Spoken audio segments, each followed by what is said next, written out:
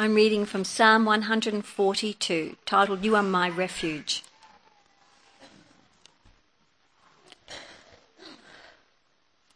With my voice, I cry out to the Lord. With my voice, I plead for mercy to the Lord. I pour out my complaint before him. I tell my trouble before him. When my spirit faints within me, you know my way. In the path where I walk, they have hidden a trap for me. Look to the right and see, there is none who takes notice of me. No refuge remains to me. No one cares for my soul. I cry to you, O Lord. I say, you are my refuge, my portion in the land of the living. Attend to my cry, for I am brought very low.